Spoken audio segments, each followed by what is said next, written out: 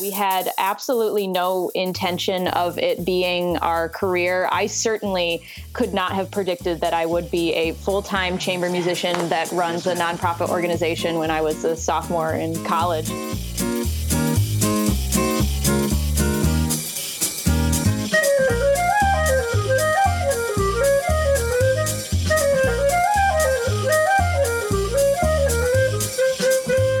It is February 5th, 2021, and you are listening to episode 29 of the Candid Clarinetist podcast.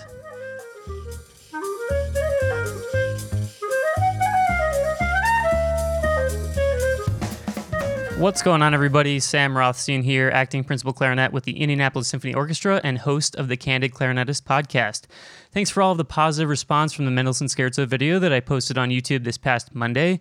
I hope to do more videos like that in the near future, so if you liked it, be sure to subscribe to my YouTube channel. You can find a link to my channel via my website, candidclarinetistpodcast.com, or through the YouTube browse function. I'm really hoping to reach 1,000 subscribers by the end of the year, so I would really appreciate it if you went over there and smashed that subscribe button. Kari Landry is our distinguished guest for today's episode. Kari is one of the founding members of the Akropolis Reed Quintet and also works as the marketing and development manager of the Akropolis 501c3 nonprofit organization. Wow, that was a mouthful. Additionally, since 2016, Kari has been an intermediate lecturer at the University of Michigan School of Music, Theater, and Dance, where she teaches music entrepreneurship courses. Kari, thanks for coming on the show. Thank you so much for having me. It's great to be here. Absolutely. So the first thing I want to ask you is, how did this Akropolis Reed Quintet first come to be? It's such an unusual ensemble. So I want to know, how did you guys meet each other, and what was the influence for starting this group?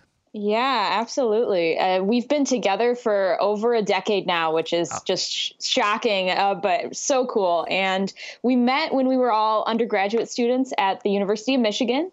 We were just studying music performance there. Matt Landry, our saxophonist, was studying music education. And we started the group when we were all very young in school.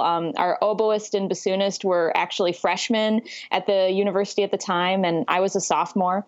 And we were really influenced, by just trying to do something different within chamber music. And we were listening to different recordings and just hunting around and doing a lot of different things. And we found, the mother Reed Quintet, the Halifax Reed Quintet, which is based over in the Netherlands. They're the founders of this Reed Quintet instrumentation. And at the time, there were maybe only, 2 or 3 other Reed quintets in the world. So it was a very, very unknown genre, instrumentation. And we heard their sound and some of their arrangements, and we just fell in love with what the colors can do when they're combined together. So we joined forces when we were very young, and we started to play some of their arrangements out the gate, and loved the energy and the vibrancy of the group. And that's how it really got started. We had absolutely no intention of it being our career. I certainly could not have predicted that I would be a full-time chamber musician that runs a nonprofit organization when I was a sophomore in college. So that's the origins of it. We were inspired by the sounds of Halifax, and there we really ran with it and started to commission a lot of our fellow students. We really caught the bug for creating new music for the genre and for the instrumentation. And that all started when we were in school. We were very hungry and tenacious to, kind of make our mark within this chamber music genre, because we just fell in love with the sound and the instrumentation. Yeah, so I had the questions in a bit of a different order, but now that we're on this topic, so initially when you guys first met, first read through, did you get all your music from this Halifax? I apologize, I'd never heard of them until now, but so do they have stuff available for sale or something? You guys were just okay, we like each other, we want to play together, let's get this music and just read through it. Is that kind of how it started? Yeah, honestly, it was our original saxophonist who found a lot of these arrangements. One of the first arrangements we read was like a Bach arrangement, and we just kind of picked our friends based on, people that we liked, and didn't know each other too well, before the group started, and then just developed this like lifelong bond. Mhm. And so we found the music online, and that was the initial spark of how we started. Yeah. Cool. And for a background, can you just give everyone the instrumentation? Because when I say reed Yeah. quintet, people are like, what? What is that? So just a basic rundown of like who composes your group. What is the composition Absolutely. of your group? Yeah. Yeah, yeah. So I'm on B flat clarinet, and then in addition to that, we have a bass clarinetist. We have oboe and bassoon and saxophone, and we all tag team on a few different instruments as well. I'll do B flat and A lot of the times. Our oboist will play English horn. Matt, our alto saxophonist, will also do soprano sax, and so it's a lot of shuffling too. So we can really expand it past just the 5 reed instruments. Yeah, and that's what I was going to ask. Like, I think that particular instrumentation offers a lot of versatility, just in terms of all the auxiliaries and stuff that you can play. Because, you get a woodwind quintet together, and you're a little limited. The horn plays horn. The bassoonist plays bassoon. I mean, you can play Yeah. contrabassoon and stuff, but I think what a vibrant group for composers. Because there's Yeah. so, I mean, first of all, composers love bass clarinet. I don't know what it is, but they just they love it. Like Yeah. I've had numerous composers profess their love for bass clarinet to me. And then in like a group like that, you could have 2 bass clarinets if you want. Right.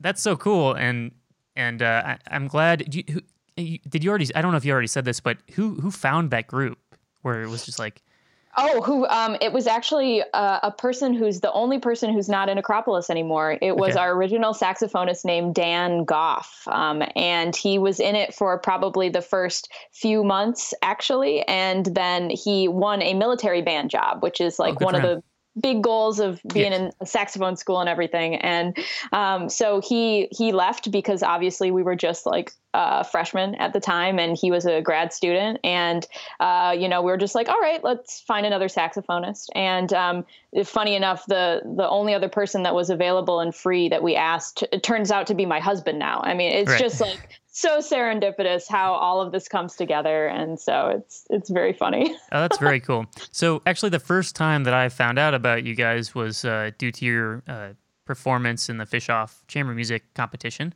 Mhm. That's when I was like, "Whoa, that's so cool!" Because I listened to a couple of the rounds that you guys played, and first of Yeah. all, it's just beautiful. It's great playing. Everyone there is very talented, and you guys clearly have you know, a nice collaborative musical product. So I appreciated that when I was a young musician. But can you talk about that experience and like, was that sort of the like ignition that was like, okay, we can do this full time, this can be our thing.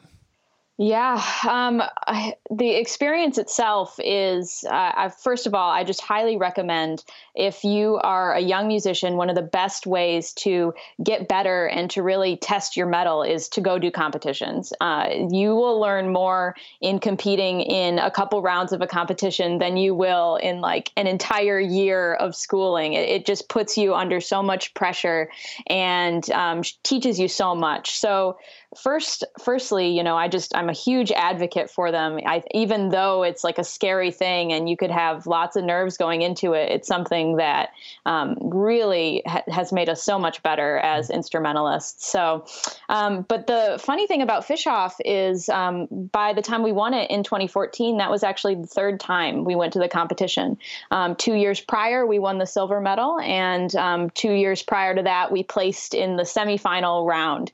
And I definitely think that there's, kind of like a misconception that people go to these competitions and win things overnight and then everything changes for them, right? And I know the importance of them, but they're just as much of a journey and a process and a stepping stone. So we used all the competitions that we went to, and we eventually won like fish off, as an opportunity to just get better and better and better as musicians. And it was really never a question of whether or not we could do this as like a career. I actually don't think any of the competitions answered that question for us, but they gave us a sort of artistic validity that we knew we needed in order to enter the professional world. So it was actually after we won the silver medal in 2012 that we were approached by a management company. And that was a huge launching point in our career, so that we could have someone who was in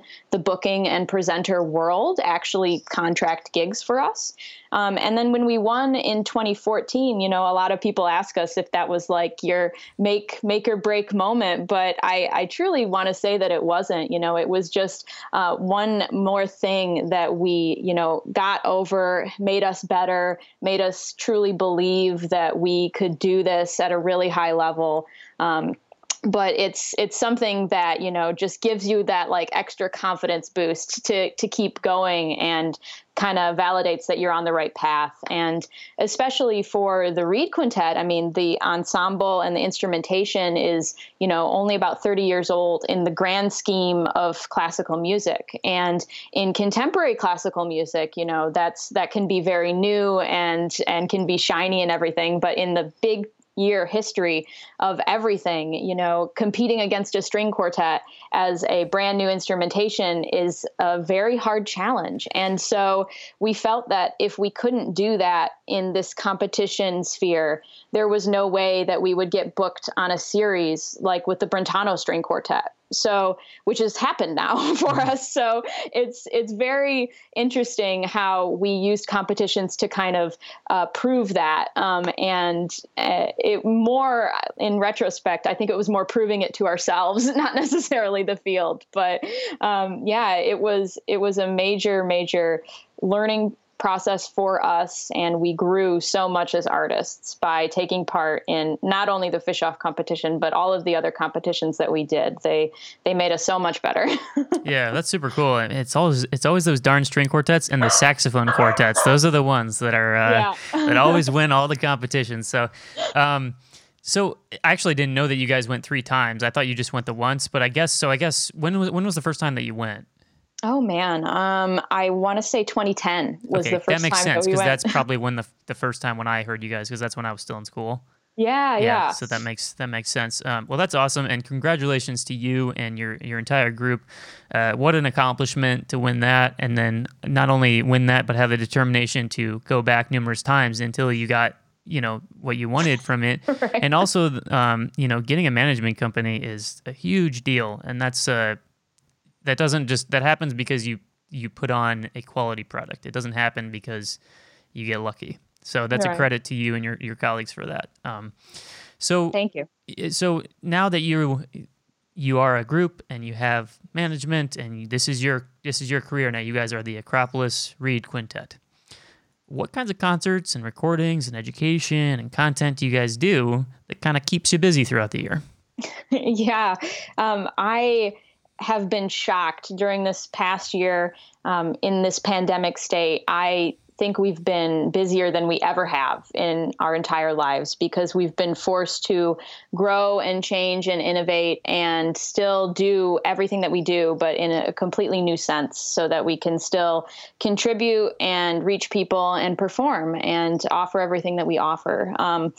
As kind of a breakdown of everything that Akropolis does, we typically in a normal year will be touring all around the country and the world, and we'll give probably about 50 or 60 like formal concerts and recitals on various series and various colleges. And in addition to that, we probably give 100 plus educational events, kindergarten through conservatory, elementary presentations where we dress up in various funny costumes, all the way to college teaching and master classes and coachings and music business boot camps, the whole gambit. And in between all of that, we're also based out of Southeast Michigan. So we are currently in residence at 3 high schools in Detroit, and we work with these kids throughout the year.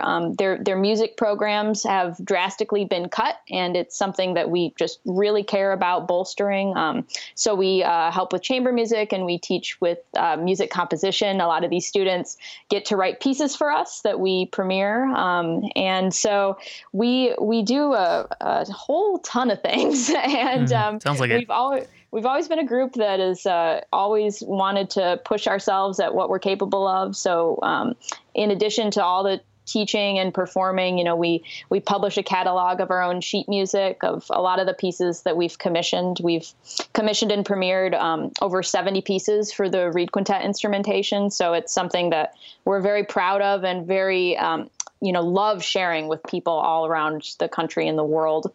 And in addition to that, we do lots of recording projects. We like to make sure that all of these pieces are, available and out there for people to hear, and supporting all the living composers today is something that we just deeply, deeply care about. So we're actually releasing our 4th album this coming April 9th. There's very little out there on the internet about it now. We're going to announce it publicly next week, but it's called Ghost Light, and it's I think it's just a tour de force of an album. It's got some very, very big, meaty pieces on it that we've commissioned recently. And so lots of recording and commissioning and performing and teaching. And that's basically everything that we do. That's awesome. It sounds like you keep busy, I would say. Mm-hmm. Yeah. So to that album, and, where can people sort of find you guys? Is there, you have a website, a social media? What's the best method of someone following what you guys do? Yeah, come check us out online. Our website is akropolisquintet.org. That's Akropolis with a K. And you can find us on Facebook and Instagram and Twitter at the hashtag @Akropolis5Tet. And we also have tons and tons of videos up on our YouTube page at the same handle, big Spotify, iTunes. We have 3 CDs up there already, and a recent EP release that we released back in December of 2020. So there's tons of music out there, and it's like, geez, yeah. God, I gotta get my game together. You guys are all over the place. Holy cow! Yeah, we move fast. Yeah, that's right. That's fantastic, and I'm looking forward to being able to listen to that new album. I'll really look forward to that. One question I did have too is, does anybody in the group do arrangements yourself? Yes, it's actually been a number of years since we have done the arrangements, just because we've over the years just gravitated more and more and more to the new music written by living composers and sharing the stories that are happening today. I think that all of our music now is becoming much more about the times that we live in, and we're trying to reflect real people and real experiences. And we have done a lot of arrangements in the past. We sell a lot of those arrangements. Mainly our oboist and bassoonist are the ones who have done the arranging, and we've worked with some outside arrangers as well, people who are just really good composer friends of ours that are also just stellar arrangers and can make something really special. But yeah, that's kind of our progression with playing and reimagining some older things. But we tend to lean on the side of the new music. Yeah, well, good for you. Good for you. That's awesome. So once you guys became a 501c3 nonprofit, how did you sort of delegate, the different roles in the organization? Because obviously there's work to be done. You guys don't, it doesn't just happen. Yes, you have a management, but you also have to raise money and have a board or whatever. I don't know how your organization is structured, but there's definitely some legwork. And so how did you guys sort of decide what the roles were going to be? Yeah. So one of the big things that I talk about whenever I talk to young ensembles about how they can divvy up work and responsibilities, and because it's a major question, right? You have all this stuff that you need to get done, and who's going to do it, right? How are you going to figure this out? Is we learned pretty early on not to, force people into certain roles or certain positions, that everybody really gravitates towards their natural strengths and their natural interests. And basically you can structure an ensemble and an organization, whatever it is, in the way that serves you the best, right? So I think from an outside perspective, it might seem that because there are 5 people, you need to do everything evenly, right? But we're 5 people with 5 very different lives, unique situations, unique interests. And so the way we structured it is probably a structure that doesn't exist anywhere else in the planet. It's unique to us. So when we formed our business back in 2015, what we basically decided was that myself and Matt, my husband, are the 2 people who do all of the administrative work for the organization. And then the 5 of us are just basically artistic directors, and any type of artistic programming or decisions or who we work with, where we perform, anything like that we're building, that's all even based on everybody coming to the table with their ideas. So it's an artistic democracy. And so, but beyond that, all of the administrative work is done by myself and Matt. Matt is our executive director, and I'm the development and marketing manager. I should have given myself a better title, but yeah, that's what I came up with. I think it's a very fitting title for you, because clearly you're very good at marketing. You're in all these different places. So right. And beyond that, we actually have an intern team as well. And then we have a 5-person board of directors. So we have a lot of people that help build our support structure for all of the administrative work that we do. Our business is growing every year financially, and we're trying to basically diversify our pie of where we make money from. And so it's having more people in your court that have other lived experiences and can bring this business acumen to our table is how we've considered to grow and keep growing, especially throughout this year in a pandemic state. We've had to innovate so many different programming, and we've really stayed strong financially throughout all of it, despite all of this ups and downs and ebbs and flows, and the fact that we haven't played an in-person concert in 6 months. So it's been great to have that kind of stability and to build it into an organization from the ground up. And so when it comes to structuring things with other people, you have to build it with the people that you have at the table, not a different idea that you have, in your mind. So that's how we work together, and that's how we've continued to grow the business. Well, good for you. Do you think, we're getting candid here on the Candid Clarinets, but do you think it ever gets a little bit like you have too many hands in too many cookie jars? You know what I mean? Like there's like some days where you're just like, I just need to practice, but you got to do a grant or something. Yeah. And again, feel free to answer whatever you're comfortable answering. I'm not saying like you can't handle any of it, because obviously you're very successful and you can, but that, for me, that would be really challenging, because for me with my podcast, it's like I love doing the interviews, I love doing the recordings and stuff, but then like all the editing and all the marketing is just like, oh man, I just really want to practice, or whatever the case is. So yeah, no, and that is not the first time I've heard that. Like, I think everybody's thinking about that. Like, I just want to spend time doing my art because it's what I love to do. It fills me up. I know I need to get better at it, and it brings you so much joy, and that's what you're doing all this work for at the end of the day, right? To be able to actually perform and play your clarinet. And so I definitely, have days where you're questioning what the payoff of certain things is going to be. But at the same time, what I've always felt is that all of this work that I do outside of practicing or outside of performing is just an extension of my artistic self. It's actually fuel that allows me the freedom to be able to commission people, play new music, give concerts, make videos.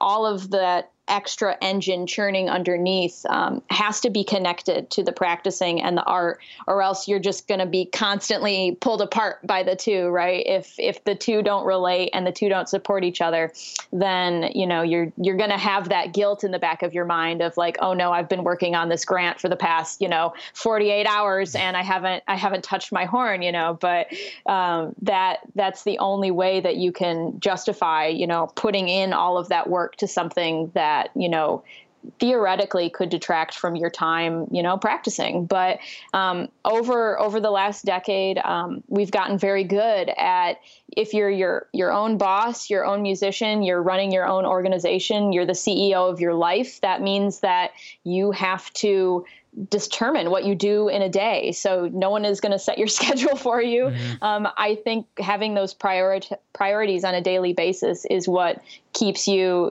fresh on your instrument, but also gets everything done behind the scenes. And so that's the culture that we've tried to build. I say culture, it's just such a small little team and we're all friends. Yeah, but it's important for sure. Yeah, but that's really and recognizing those thoughts. If you have a day where you're just like, I wish I was practicing, I wish I was doing this right now, you have to listen to yourself. And, if it's just like, I've been beating myself over the head with getting this fundraising done or getting this grant done or, doing whatever it is administratively, it's good to listen to yourself and to just step back and go work on, the end product sometimes. Yeah, absolutely. I guess my other question too is like, do you kind of wish that you didn't have all those responsibilities where it's like, have you ever, or do you just love it and you couldn't see yourself anywhere else? Oh yeah, I love it. That's awesome. I love how connected I am to the entire process. I think if I was more removed and if someone else was doing all this work on my behalf and I was just a contract musician in an organization that was separate from myself, I wouldn't be able to institute any kind of change that I want. I wouldn't be able to decide where the organization turns. I wouldn't be able to pick what kind of art I want to make next and what kind of impact I want to have and how that could make me a better clarinetist. And so one of our big collaborations that we just finished recording that's actually going to be our 5th CD is Akropolis plus a jazz pianist and a jazz drummer. So it's this amazing contemporary classical crossover collaboration with the pianist and composer Pascal Leboeuf and the drummer for Jacob Collier. His name is Christian Human. And the idea of doing this is something that could never be possible if someone else was steering the ship. And we wouldn't be able to push ourselves as artists if we weren't making all of those decisions. So I love having that control, and with that control just comes so much artistic freedom and growth. It's really the only way that I think you can truly be in charge of your artistic message, and what you contribute to the world is taking it by the reins like that. And I think it definitely takes some years under your belt in order to get it to that point. But once you do, then it really pays off. Well, I gotta say, if you're ever interested in being a leader of a symphony orchestra, let me know. I'll put in a good letter of recommendation for you. Man, you're getting me all fired up for all this stuff. So I appreciate it. And I can hear, being honest, I can hear the passion in your voice, and yet like you really believe what you're saying. It's not just because it's your situation. And so that's cool. And I'm so glad that you like have this thing and it's just like you're passionate about it to that level. Yeah. And you're passionate about every aspect of it, and to me, you also seem like a lifelong learner where you love learning new skills and new things and learning about new things.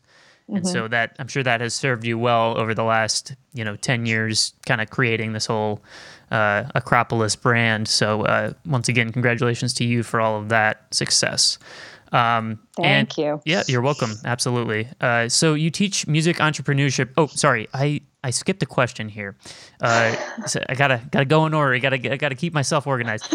So we're backtracking a little bit, but you said you guys perform about 100 educational services and 50 to 60 performances per year. So does that mean you guys are meeting pretty much like 300 days a year because you're rehearsing? Obviously, you have to rehearse and learn music and stuff like that. Like I would assume there's not a lot of time off with that kind of schedule. Yeah, this is such a great question, and I love demystifying this. A lot of students ask us this question too, like, "Man, you just must be together all the time and rehearsing all the time." And funny enough, we actually aren't. We probably are together, I want to say, about half the year. So Okay. really surrounding the engagements that we do. And then beyond that, we'll get together for a few weeks throughout the year and do things that we call retreats, where we just basically focus only on our artistic growth, big brainstorming sessions, big rehearsals of new pieces. But our members actually live all over the place. We're not, within driving distance. Our oboist lives in Colorado. Our bassoonist lives in Ohio. He used to live in Florida. So we've actually not been an ensemble based in the same city for over 7 years. The majority of our life together as a ensemble. And so when we get together, it's really all about a strategic scheduling that we have. So if we're getting together for, say, a performance, for example, later in this month, we have a live stream concert hosted by BGSU. We're on their new music series. And so we are going to get together maybe 2 days prior to that to rehearse the music, and then we're going to give the concert. And so there's a lot of onus on the individual members to be absolutely 100% prepared when they come into the room. And when we were touring, how it would work is we would, prepare and read new music that we might be playing months later when we got together for a performance. So we'd add like some bookend time here and there to other gigs. But we're pretty firm believers that if you can't get something ready within like a few day period of time prior to the gig, then you probably won't be able to do it. And that having that kind of pressure, it almost brings us back to that competition mindset, right? So we put a lot of pressure on everybody individually to be the best artists that they can be, to come in prepared to all of the rehearsals, to know absolutely everything about the music. It's often music that we've helped create, so we're very, very deeply invested in it. And the rehearsals are all about just bringing it to that next level of performance and talking about very minute details. And so that's how much we're together, and it's probably less than people think. We definitely have other things going on in our lives that we use to balance everything. So our oboist and bassoonist and bass clarinetist all teach outside of Akropolis and have studios and things like that. And Matt and I really do this full time, but we try and get away from it every now and then to give Healthy ourselves balance that, is good. that replenishing, refueling. So during the pandemic, it's been a little bit different. Our oboist drove out from Colorado, back in the fall, and he spent about a month and a half out here at our home so that we could record all these, pre-recorded concerts and do some of these live stream stuff, so that we could, keep making a living, keep making music. And so that's been the biggest change this year, is I think we've actually seen each other more than normal. Yeah. Well, I just got to say, bless your oboist from going from Colorado to sea level all the time. I can't imagine what kind of, horrible situation he goes through with his reeds every time he does that. But yeah, he keeps some here at our house. That's a good idea. Yeah, keep those things tempered, because man, for those, I know I saw in your bio you went to Aspen. Man, I did a summer at NRO. Holy cow! It's just a different. Yeah. It's so bizarre. You can't even describe it. People are like, "Oh, my reeds feel harder." It's like, no, it's not harder. It's just terrible. There's no there's no quantifying it. So, anyways, that's my beef for the day. So you teach music entrepreneurship class at University of Michigan, which must be pretty cool for you to teach a class at your alma mater. How has that experience been for you? And is there any advice you can give for people looking to do something similar to what you do with Akropolis? Yeah, absolutely. I've loved being able to go back to U of M and to be able to teach this. I've been doing it 6 years now, and it's just such a joy. The class just happens in the winter semester, so I'm doing it right now, and it's very, very fun. And I love being able to share, this path as an option for artists, that you can make your own career. You can have a performance career that you create entirely yourself, and that is built around what you value and what you care about most. And so the advice and what I love helping people discover is how they can actually do that, right? And the advice that I give is that if you don't take charge over your artistic career, then you're going to end up somewhere else, or someone else is going to take charge for you and give you a path. And if you want to say something as an artist, and so many young artists today care about so much about what's happening in the world right now. They want to make a difference. They want to make things more equitable. Everything is important. And all of these young musicians want to be able to use their talent to make a difference, whether it's making sure that, young musicians in their home community have access to private lessons or can hear concerts, or whatever it is. There's so much passion and fuel out there right now. And oftentimes that gets lost if you don't, bet on yourself. And so I love just preaching essentially that you can do it.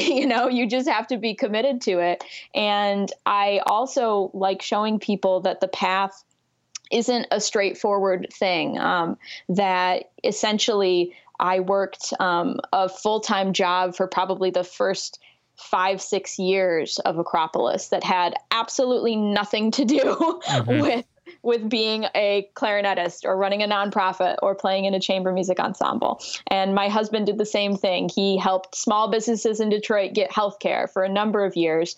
And you have to just keep these ideas churning underneath and keep betting on yourself, keep growing it as much you can little by little, because at some point it's going to tip. At some point, you're going to be able to own that dance studio. At some point, you're going to be able to own that business, and you're going to be able to be in charge of your whole artistic life, your whole artistic output, and growing something little by little over a longer period of time, I think is really the only way that you can do it. And so if you're in school and you want to make something, you should start while you're in school. You should start while you're in school, while you have resources and friends and connections, and keep it growing and see how far you can take it. And then do whatever else you need to do in your life to support that growth after you leave school. And whether that means getting a job that comes home at night so that you're not tired and that you can practice and you can, write a grant and try and put together a creative commissioning project, that's what it needs to be. And I love, taking the veil back of that idea, because I also think that, when you leave school, you shouldn't just be hung out to dry with like giving up on all of your artistic pursuits and just waiting to land the big gig or the big audition. I love empowering people to take that control and try and shape their own destiny. Yeah, that's awesome, man. I feel like you should be a football coach. I'm like ready to take on a fullback in ISO, So Kari, I just can't thank you enough for joining me today. Before I let you go for the day, do you have any last words or shout outs or some advice? I feel like you've already given enough advice to last a year, or any words of wisdom. I always just like to give my guests a chance to just sort of speak whatever's on their mind and say whatever they want to say, or, talk more about Akropolis, whatever you want to do. Have at it. The floor is yours. Thank you. And thanks for having me. It's such a great platform and podcast, and I think you're just doing awesome things. So thank you so much. Very cool to be a part of it. I guess the last thing I'll say is that, like, if you're listening to this and you have any questions about anything that I've talked about, anything has resonated with you, please reach out. My email is just my name at akropolisquintet.org. And you could just reach out about anything that you're curious about. I love helping people. I love, talking about anything and everything about this journey, if it's something that you're resonating with. And Akropolis in general is very open and accessible. We have like a chef mentality where we believe we should share everything about our journey and our process. We're incredibly transparent, and we think that that's the best possible way to help support other artists in our industry. So you're curious about anything, you can just reach out. And yeah, we've got lots of good, fun, new stuff coming out in the next couple months. So check us out online, and listen up. Absolutely. Well, Kari, thank you so much. It's really been a pleasure, and just to hear your passion has me inspired. So thank you. It's, and this is actually the first time we've met. So it's just terrific. And I look forward to continuing this friendship. And, maybe we can, who knows, maybe you guys might need 3 clarinetists in the future. Just get me in there. I'll rock some contrabass clarinet or something for you guys. You got it. That'd be fun. Yeah, sounds good. All right. So if you guys haven't had the chance already, please be sure to stop by our website at candidclarinetistpodcast.com, where you can find more information about myself, the podcast, and links to all of our content platforms. Once again, I am Sam Rothstein, and thanks for tuning into the Candid Clarinetist podcast.